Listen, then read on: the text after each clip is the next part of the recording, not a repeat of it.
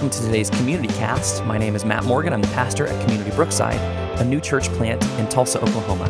We are so blessed by your presence, and we hope that today's content will bring you joy.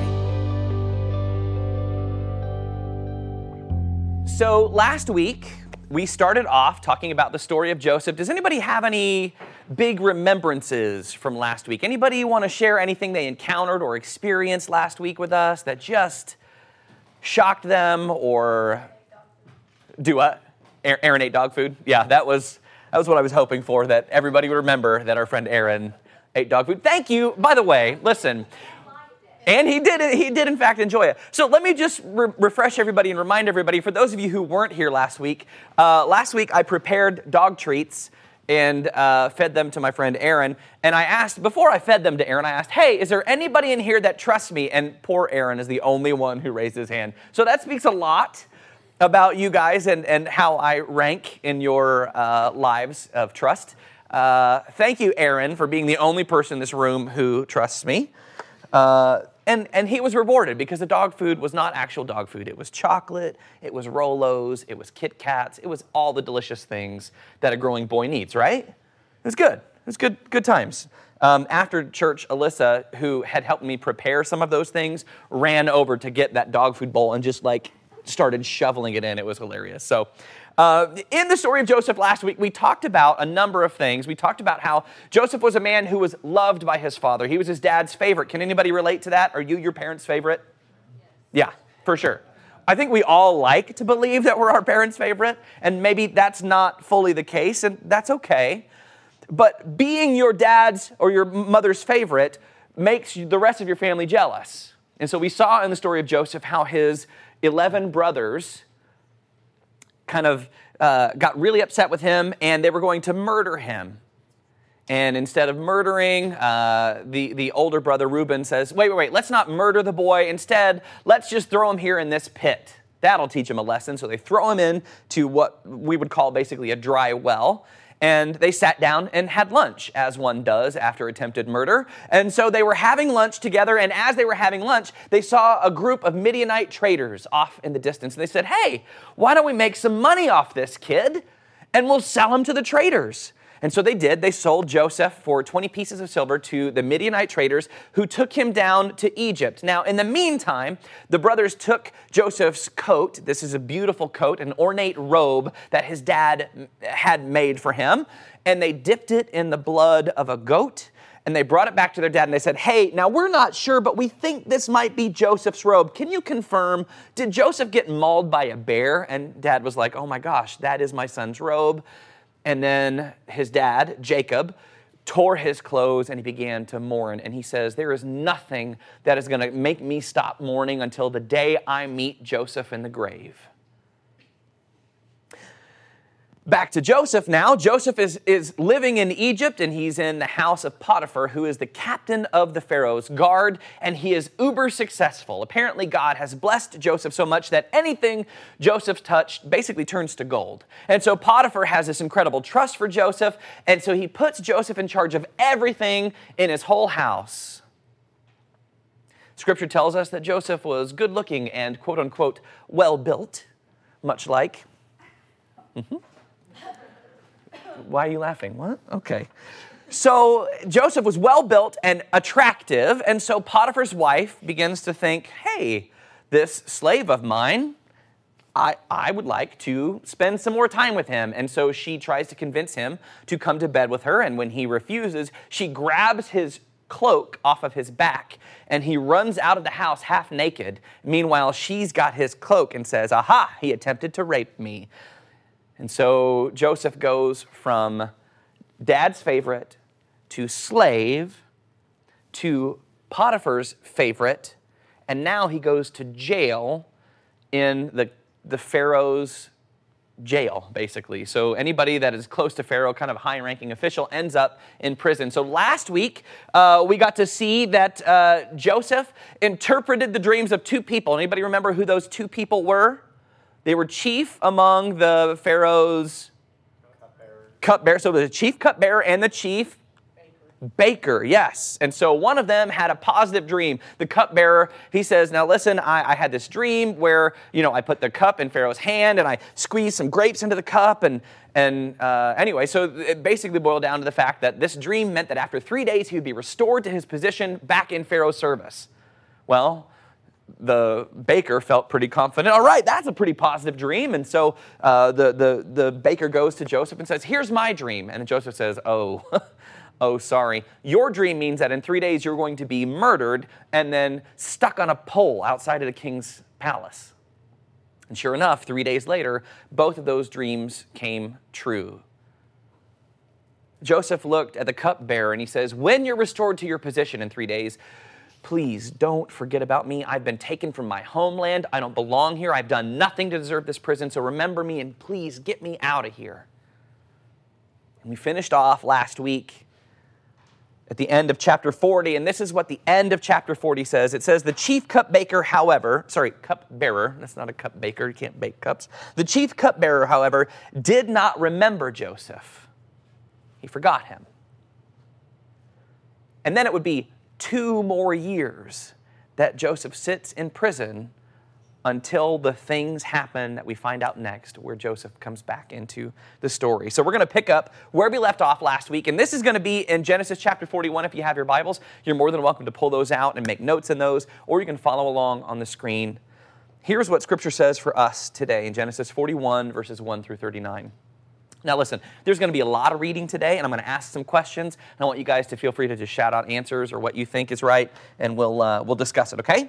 Here's what it says. It says, when 2 full years had passed, Pharaoh had a dream. He was standing by the Nile, and when out of the river there came up 7 cows, sleek and fat, and they grazed among the reeds. After them, 7 other cows, ugly and gaunt, came up out of the Nile, and they stood beside those on the riverbank.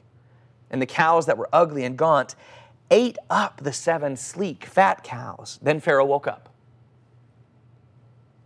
He fell asleep again and had a second dream. 7 heads of grain, healthy and good, were growing on a single stalk. After them, 7 other heads of grain sprouted, thin and scorched by the east wind. The thin heads of grain swallowed up the 7 healthy, full heads. Then Pharaoh woke up. It had been a dream. In the morning, his mind was troubled, so he sent for all the magicians and wise men of Egypt. Pharaoh told them his dreams, but no one could interpret them for him. Then the chief cupbearer said to Pharaoh, today I am reminded of my shortcomings. Pharaoh was once angry with his servants, and he imprisoned me and the chief baker in the house of the captain of the guard. Each of us had a dream that same night, and each dream had a meaning of its own. Now a young Hebrew was there with us, a servant of the captain of the guard.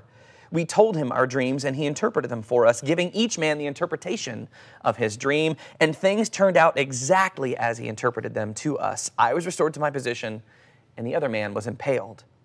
So Pharaoh sent for Joseph, and he was quickly brought from the dungeon. When he had shaved and changed his clothes, he came before Pharaoh.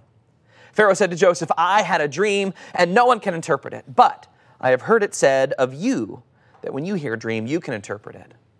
I cannot do it. Joseph replied to Pharaoh, but God will give Pharaoh the answer he desires. Then Pharaoh said to Joseph, in my dream, I was standing on the bank of the Nile, when out of the river there came up 7 fat cows, fat and sleek, and they grazed among the reeds. After them 7 other cows came up, scrawny and very ugly and lean. I had never seen such ugly cows in all the land of Egypt. The lean, ugly cows ate up the 7 fat cows that came up first. But even after they ate them, no one could tell that they had done so. They looked just as ugly as before. Then I woke up. In my dream, I saw 7 heads of grain, full and good, growing on a single stalk. After them, 7 other heads sprouted, withered and thin and scorched by the east wind. The thin heads of grain swallowed up the 7 good heads. I told this to the magicians, but none of them could explain it to me.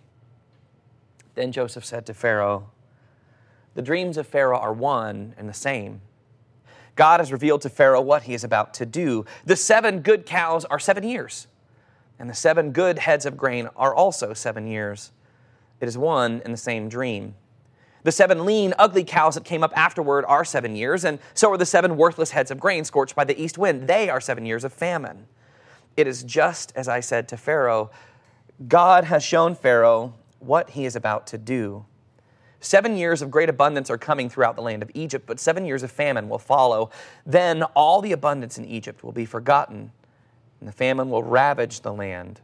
The abundance in the land will not be remembered because the famine that follows it will be so severe. The reason the dream was given to Pharaoh in two forms is that the matter has been firmly decided by God, and God will do it soon. And now let Pharaoh look for a discerning and wise man and put him in charge of the land of Egypt. Let Pharaoh appoint commissioners over the land to take a fifth of the harvest of Egypt during the 7 years of abundance. They should collect all the food of these good years that are coming and store them up in the grain under the authority of Pharaoh to be kept in the cities for food. This food should be held and reserved for the country to be used during the 7 years of famine that will come upon Egypt, so that the country may not be ruined by the famine. The plan seemed good to Pharaoh, to all his officials. So Pharaoh asked them, "Can we find anyone like this man, one in whom is the Spirit of God?" Then Pharaoh said to Joseph, "Since God has made all this known to you, there is no one so discerning and as wise as you.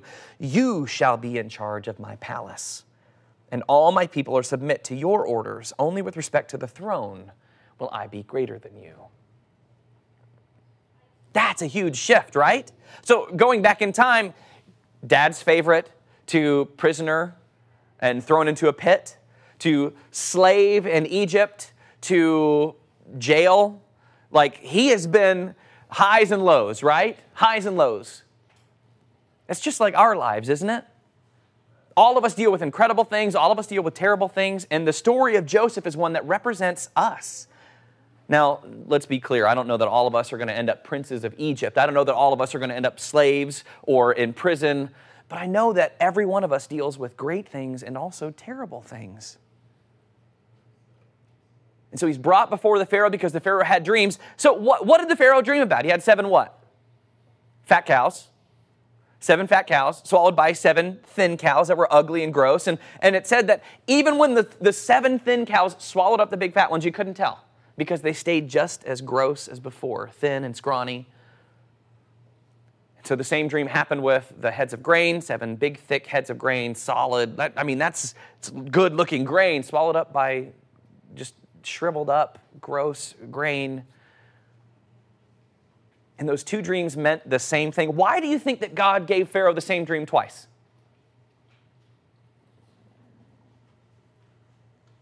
Anybody? It was important, right? It is gonna happen, so you better get ready. When Joseph goes to see the Pharaoh, as soon as the Pharaoh asks Joseph, "Now, I've heard that you can interpret dreams," what is Joseph's response? What? I can't. Why can't I? Who does the dream interpreting, Levi? God does the dream interpreting, absolutely. Now, after Joseph gets done interpreting the dreams, what does Joseph tell the Pharaoh to do? I love it. He's setting himself up like with the perfect job. What does he say? Huh? You need to find somebody who is so smart and so handsome and so good looking and knows everything. You need to find that guy and you need to put him in charge of all the things in Egypt. I don't know where you can find such a guy, right? Like, this is Joseph telling Pharaoh, "I got you, brother. I can help you out." He's setting himself up for a job. It might have been intentional. It might not. But he says, you have to find somebody who has the resources, the know-how, and the knowledge from God to save your people and put him in charge. And so Pharaoh thinks about it for a minute. And he says, well, you did, in fact, interpret those dreams. You have to be knowledgeable. And God gave you that ability to interpret those dreams. So you have the power of God on your side. You're the guy. Joseph was like, what? Me? Oh, me? Who knew? So he's now second in command over everybody in Egypt. Now, what is the only difference between him and Pharaoh? He doesn't have the crown. He's not the king of Egypt. He's not the Pharaoh, but he has control over everybody else. He says, if you order anybody to do anything, they have to do it because you are second in command only to me. So in one day, Joseph goes from rotting in prison. So he'd been there 2 years, plus the time he had served up to the point where he had interpreted the dreams. He'd been there for 2+ years sitting in prison They take him, they shave him, they probably bathe him, and they bring him in front of the Pharaoh. And now, in that same day, he goes from prisoner, that's gross, and in the dungeon, it says, to second in command of one of the greatest empires in the world of the time. That ever happened to you guys? I mean, that's never happened to me, but how incredible is that, right? Each of us deals with things on a regular basis that affect us, and sometimes it feels like it's just too much to deal with. Now, I don't know if I would have felt the same way after 2 years of being in prison about God that I did before I went in. You know what I mean? Sometimes dealing with challenges to our faith really cause us to struggle with our understanding of who God is. And here it shows us that Joseph remained steadfast. There's not one time where Joseph was like, oh, darn it, God, why me? He doesn't feel pity for himself. He's not sulking. He doesn't turn away from the God he knows, but instead he grows, it seems like he grows more faithful. I can't do the dream interpretations. It's not me, it's God. This story is one that encourages us that we have something to look forward to even in times of struggle. We're called to stay faithful and trust where God leads us. And sometimes we can learn from our hard situations. And sometimes we can grow in those moments of trial and tribulation, right? We just have to remember that we're not alone when we walk through those hard times. Do you think that you would have been able to remain as faithful as Joseph was through the crap that he had been through? That's so hard. If you guys are anything at all like me, I know you've been through tough times. I know that you've dealt with stuff, but when you've gotten through on the other end, have you ever encountered something that you were like, there's no way I could have gotten this without that? Sometimes we have to really think about it afterwards, and oftentimes we don't focus on the good that comes after. Sometimes we just remember the bad things, right? When you tell a story, it's always the bad part of the story, isn't it? Like when you open rotten sour cream, you're like, oh my God, smell this, right? Like you want other people to encounter and experience that gross or weird or terrible thing sometimes. I saw a car wreck today. We slow down for car wrecks. We do this for car wrecks, don't we? That's weird. But for some reason, those things intrigue us. And if we have a bad experience in a restaurant, we're going to tell everybody we know. We will Google review that thing. We will Yelp that thing to all of our friends. But not often do we remember the times where the good things happen. Not often do we remember the blessing that we get on the other side of the trials. And in those moments, that's where we find God.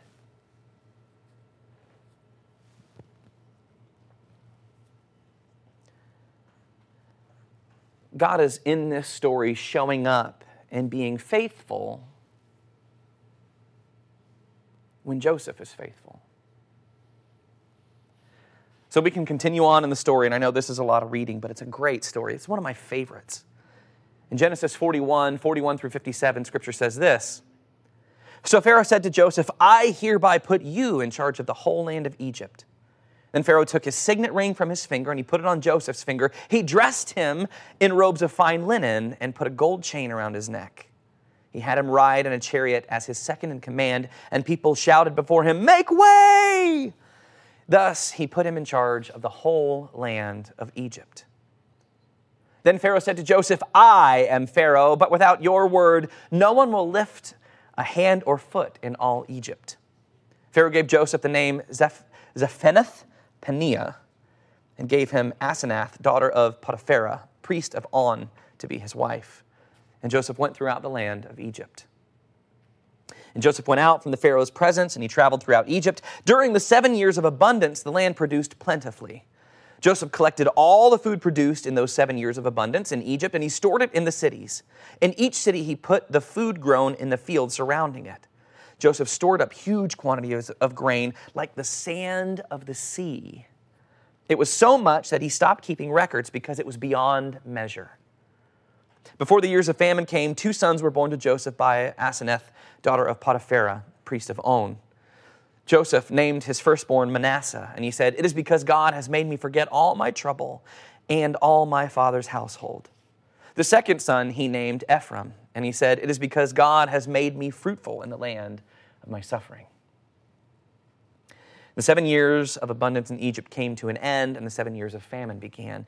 Just as Joseph had said, there was famine in all the other lands, but in the whole land of Egypt there was food. When all Egypt began to feel the famine, the people cried to Pharaoh for food. Then Pharaoh told all the Egyptians, "Go to Joseph and do what he tells you." When the famine had spread all over the whole country, Joseph opened the storehouses and he sold grain to the Egyptians, for the famine was severe throughout Egypt. And all the world came to Egypt to buy grain from Joseph because the famine was severe everywhere. So what did Joseph receive from the Pharaoh? He got what? Signet ring. What else? A gold neck. I mean, you got to have that gold chain, right? And then he got to take a ride in what? A chariot. So he's riding around in Egypt. And listen, that's just weird to me. Like, all right, let's announce this guy, I guess, so they can recognize him maybe in public. I don't know the purpose of the chariot ride. It might just be like, hey, check out this horsepower. No? Okay, sorry. I apologize. That was bad. But hey, I don't understand the chariot ride other than to just say, this is my number 2. And what's the significance of these honors? What do they represent? What do they represent for Joseph? What is the signet ring? What is the big parade? What is all that? That he's in charge. It's power. The authority of the Pharaoh is now resting on Joseph. Here's what's crazy about this. Joseph is not Egyptian. This is strange. To give power like this to a foreigner is not normal. There had to have been something incredible about Joseph for the Pharaoh to trust him as much as he did, to give him that kind of power.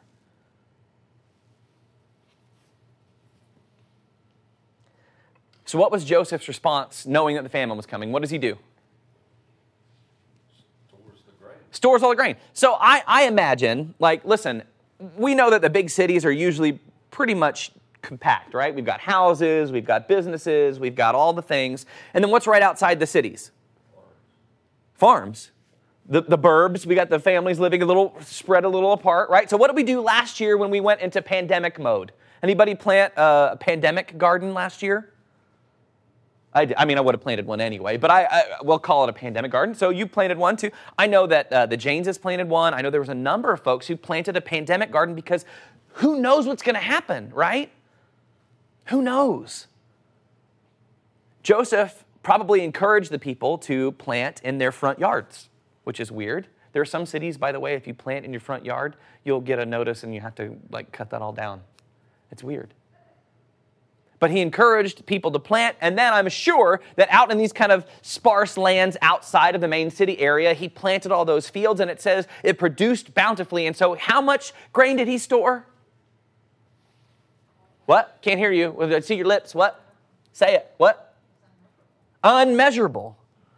It was like the sand of the sea. I think of him like the Scrooge McDuck of grain. Like, you ever remember the DuckTales? Like him diving into the money bin and swimming. Like, I imagine in my mind, like that's what Joseph is doing.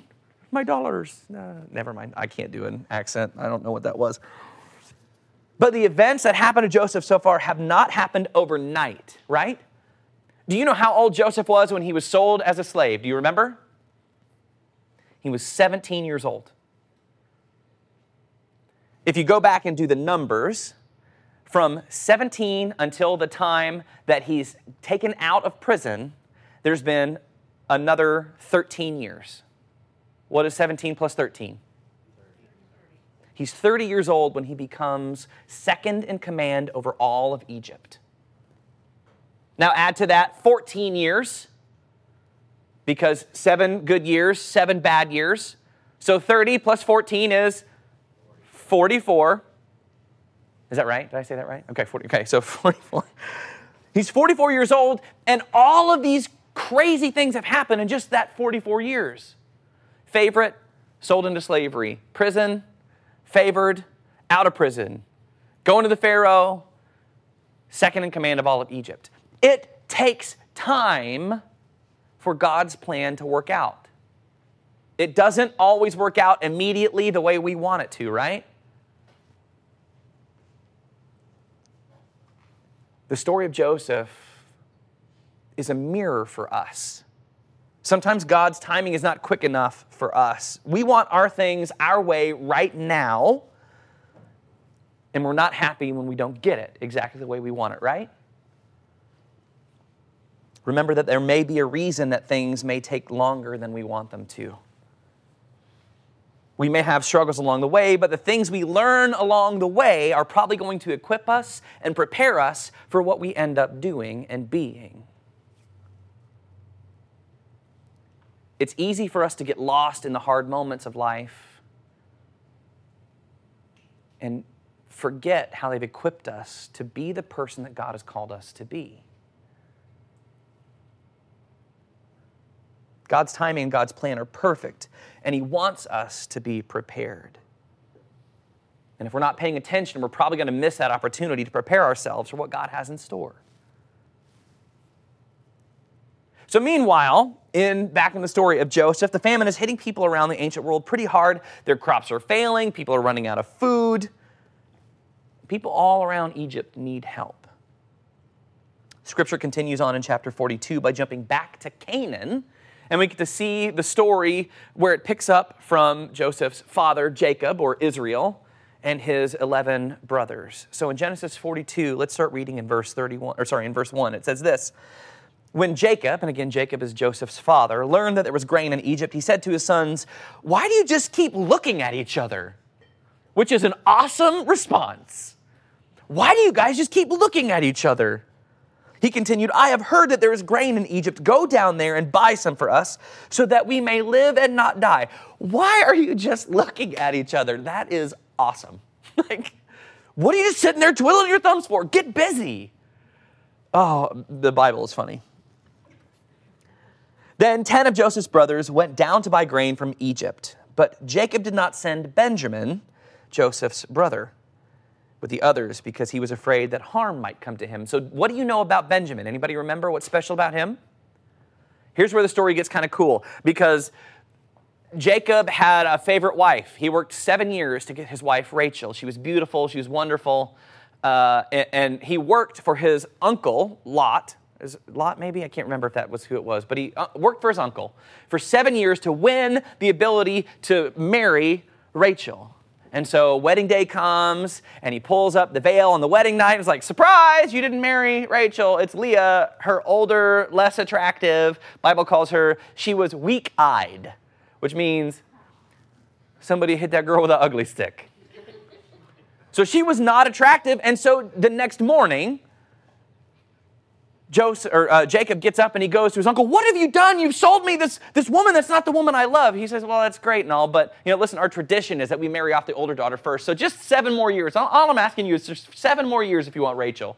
So he works for another 7 years. This man works for 14 years to win the love of his life, Rachel. And when he does, he has 2 children.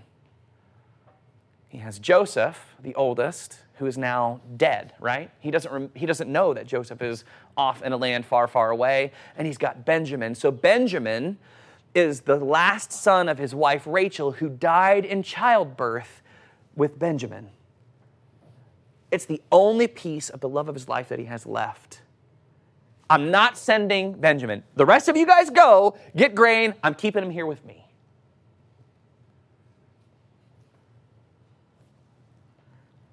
Scripture goes on, "So Israel's sons were among those who went to buy grain, for there was famine in the land of Canaan also." In verse 6, it says, "Now Joseph was the governor of the land, the person who sold grain to all its people. So when Joseph's brother arrived, they bowed down to him with their faces to the ground." Does that sound familiar? "As soon as Joseph saw his brothers, he recognized them, but he pretended to be a stranger and spoke harshly to them." "Where do you come from?" he asked. "From the land of Canaan," they replied, "to buy food." Although Joseph recognized his brothers, they did not recognize him. Then he remembered his dreams about them and said to them, "You are spies." That was very echoey. I like it. You have come to see where our land is unprotected. No, no, my lord, they answered. Your servants have come to buy food. We are all the sons of one man. Your servants are honest men, not spies. No, he said to them, you have come to see where our land is unprotected. But they replied, your servants were 12 brothers, the sons of one man who lives in the land of Canaan. The youngest is now with our father, and one is no more. Joseph said to them, it is just as I told you, you are spies, and this is how you'll be tested. As surely as Pharaoh lives, you will not leave this place unless your youngest brother comes here. Send one of your number to go get your brother. The rest of you will be kept in prison so that your words may be tested to see if you are telling the truth. If you are not, then as surely as Pharaoh lives, you are spies. And he put them all in custody for 3 days. On the third day, Joseph said to them, do this and you will live, for I fear God. If you are honest men, let one of your brothers stay here in prison, while the rest of you go and take grain back for your starving households. But you must bring your youngest brother to me, so that your words may be verified and that you may not die. This they proceeded to do. Hear these words. They said to one another, surely we are being punished because of our brother. We saw how distressed he was when he pleaded with us for his life, but we would not listen. That's why this distress has come on us. Reuben replied, didn't I tell you not to sin against the boy? But you wouldn't listen. Now we must give an accounting for his blood. They did not realize that Joseph could understand them since he was using an interpreter. He turned away from them and he began to weep, but then came back and spoke to them again. He had Simeon taken from them and bound before their eyes. Joseph gave orders to fill their bags with grain, to put each man's silver back in his sack, and to give them provisions for their journey. After this was done for them, they loaded their grain on their donkeys and left. At the place where they stopped for the night, one of them opened his sack to get feed for his donkey, and he saw his silver in the mouth of his sack. My silver has been returned, he said to his brothers. Here it is in my sack. And here's the response. Their hearts sank, and they turned to each other trembling and said, what is this that God has done to us? When they came to their father Jacob in the land of Canaan, they told him all that had happened to them. They said, the man who is Lord over the land spoke harshly to us, and he treated us as though we were spying on the land. But we said to him, we are honest men. We are not spies. We are 12 brothers, sons of one father. One is no more, and the youngest is now with our father in Canaan. Then the man who is Lord over the land said to us, this is how I will know whether you are honest men. Leave one of your brothers here with me and take food for your starving households and go. But bring your younger brother to me, so I will know that you are not spies, but honest men. Then I will give your brother back to you, and you can trade in the land. As they were emptying their sacks, there in each man's sack was his pouch of silver. When they and their father saw the money pouches, they were frightened. Their father Jacob said to them, you have deprived me of my children. Joseph is no more, and Simeon is no more, and now you want to take Benjamin. Everything is against me. Then Reuben said to his father, you may put both of my sons to death if I do not bring him back to you. Entrust him to my care, and I will bring him back. But Jacob said, my son will not go down there with you. His brother is dead, and he is the only one left. You hear those words? If harm comes to him on the journey you are taking, you will bring my gray head down to the grave in sorrow. There's a lot there. Joseph is reunited for his brothers, or with his brothers for the first time. He recognizes them. They have no idea who he is. Why do you think that is? Makeup. Yes, probably makeup. You goof. He's wearing a costume. Mask. Do what? He was Egyptian. Right? Everything now about Joseph is having to be Egyptian. He's got to present the part. He's got to play the role that he's given. He's second in command to the Pharaoh of Egypt. He is now essentially Egyptian. He can still understand Hebrew, the ancient Hebrew that these brothers are speaking, and he hears them basically tell the story of them throwing him in the pit. What does Scripture say that he does in response to that? He weeps. He turns away and he cries. He remembers that moment and he weeps. Sometimes the memories of pain still bring us pain, right? And so he turns around and he says, you guys are spies. You're here to figure out where our land is vulnerable, and you're going to come and attack us. I know it. Well, he's making up a story. These guys are probably thin, they're probably starving, they're probably smelly from their long journey from Canaan to Egypt. They're not spies. They certainly wouldn't show up in front of Pharaoh asking for food if they were spies. Or maybe they would. Maybe, we can talk deep cover later on, but maybe this is like yeah. And so he presents to them that they're spies. You have one option. You bring your last brother here to prove it, or you're spies and I'll kill you all.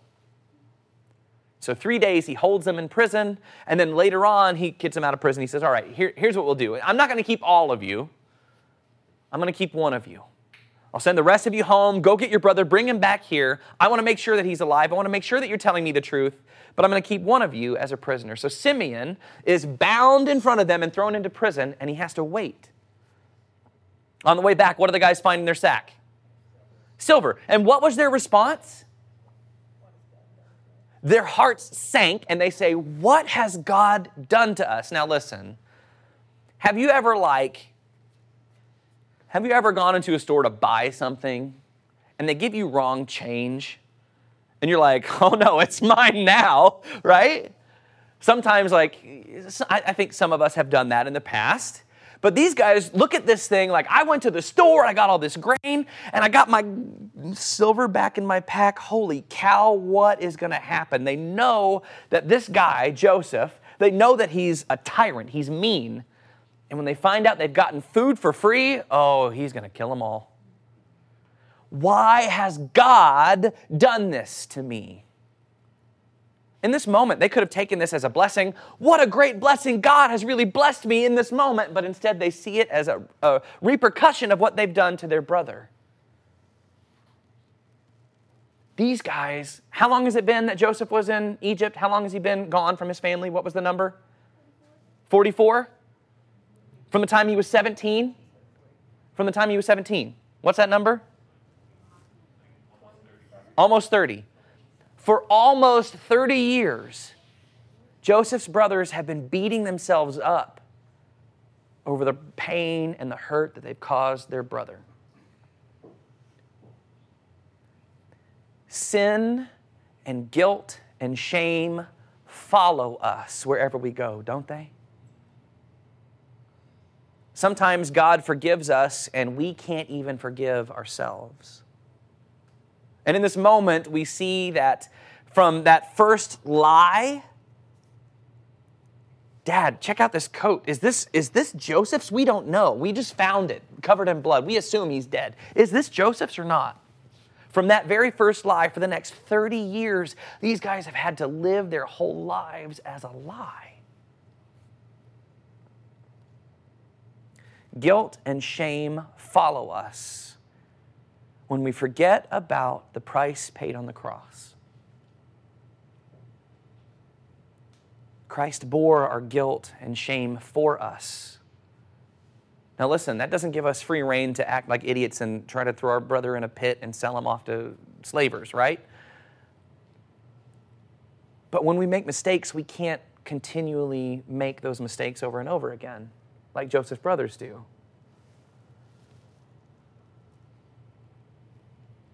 We have to recognize that when we ask for forgiveness, we have to repent, which means to turn away from the way we've been. Joseph's brothers didn't do that. And that's why they have to live in that guilt and that shame for a while.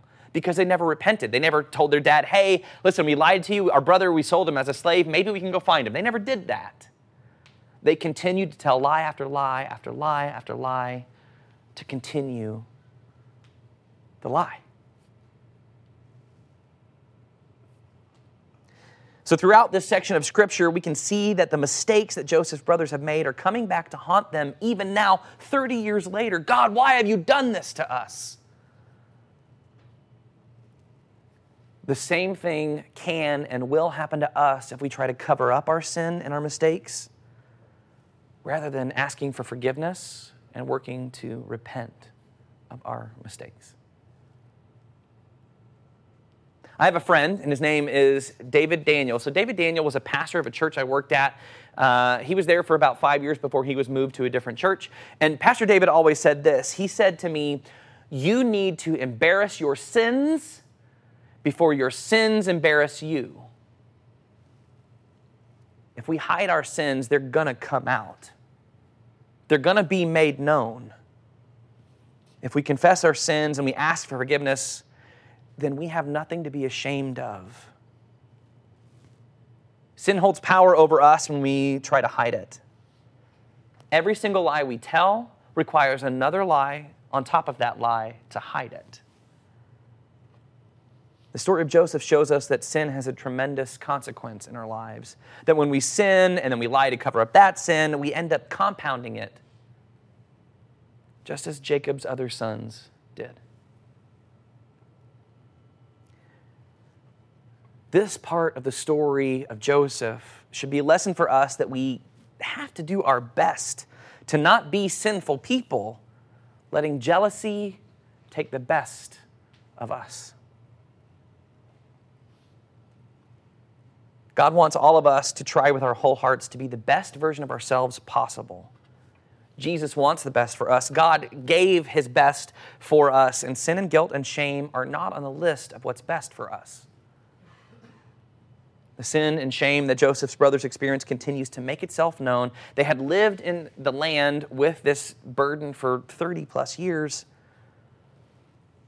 And I can't imagine that being a life worth living, you know? It's not that we should feel sorry for Joseph's brothers, but it's good for us to recognize the harm that comes when we sin and continue in that sin. The story tells us that we can expect the same kind of consequences that Joseph's brothers received until we work to make things right, and we ask for forgiveness, and we ask God to intervene. Friends, don't let jealousy cause you to sin. Don't let anything cause you to sin in such a way that your sin begins to compound so that you end up stuck in this cycle of hurt. God has given us a way out through Jesus. So next week, we're going to work to kind of finalize the story of Joseph. We're going to hear how the story wraps up, and we're going to see what a good thing God does through these terrible situations that impacted one man's life forever. But we have to have a challenge, right? So our challenge this week is this. Friends, take some time to ask for forgiveness for something you've not asked for forgiveness yet. Find a way to let go of your guilt by confessing your sins to God. And this week, work to be the best version of yourself that you can so that we can be representatives of Jesus at work in the world everywhere we go, in everything we do, and everything we say. I know it's a really simple ask, right? Like, well, I got that. No big deal. We are called to be the people of Christ. And so this week, be Jesus. Do good to those who harm you. Forgive even when they don't ask. And love unendingly. Let's pray. Gracious Lord Jesus, what an incredible example of faithfulness we have seen in Joseph. God, we just pray this week that the things that we have done in our past don't continue to affect us into the future. You have told us that all of our cares we can lay at the foot of the cross, knowing that you bore our sin, our guilt, our shame in place of us. God, help us to recognize the significance of the life, death, and resurrection of Jesus. That you didn't just go to the cross to bear our sins, but you showed us what a perfect life looked like when we love our neighbor, when we seek to do good for those who even seek harm for us. God, help us to be Jesus to the world this week. Help us find ways where we can overcome injustice. Help us find ways that we can seek to do the will of God here in a world that just sees darkness. God, help us to remain faithful even when those things don't work out like we expect. God, help us to be your people even in the moments that hurt. Continue to love us, God, like you've promised us you will, so that we can love others. Lord Jesus, we love you. And we thank you for the gift of your life, the gift of your example, the gift of your death and your resurrection. God, help us to recognize the power in those things. Jesus, we love you. All these things we pray in your name. Amen. Thank you so much for joining us on today's Community Cast. We hope that you were blessed by today's conversation. If you'd like to know more about Community Brookside, please feel free to visit us at our website, communitybrookside.com, or find us on your favorite social media outlet. We hope to hear from you soon. Be blessed.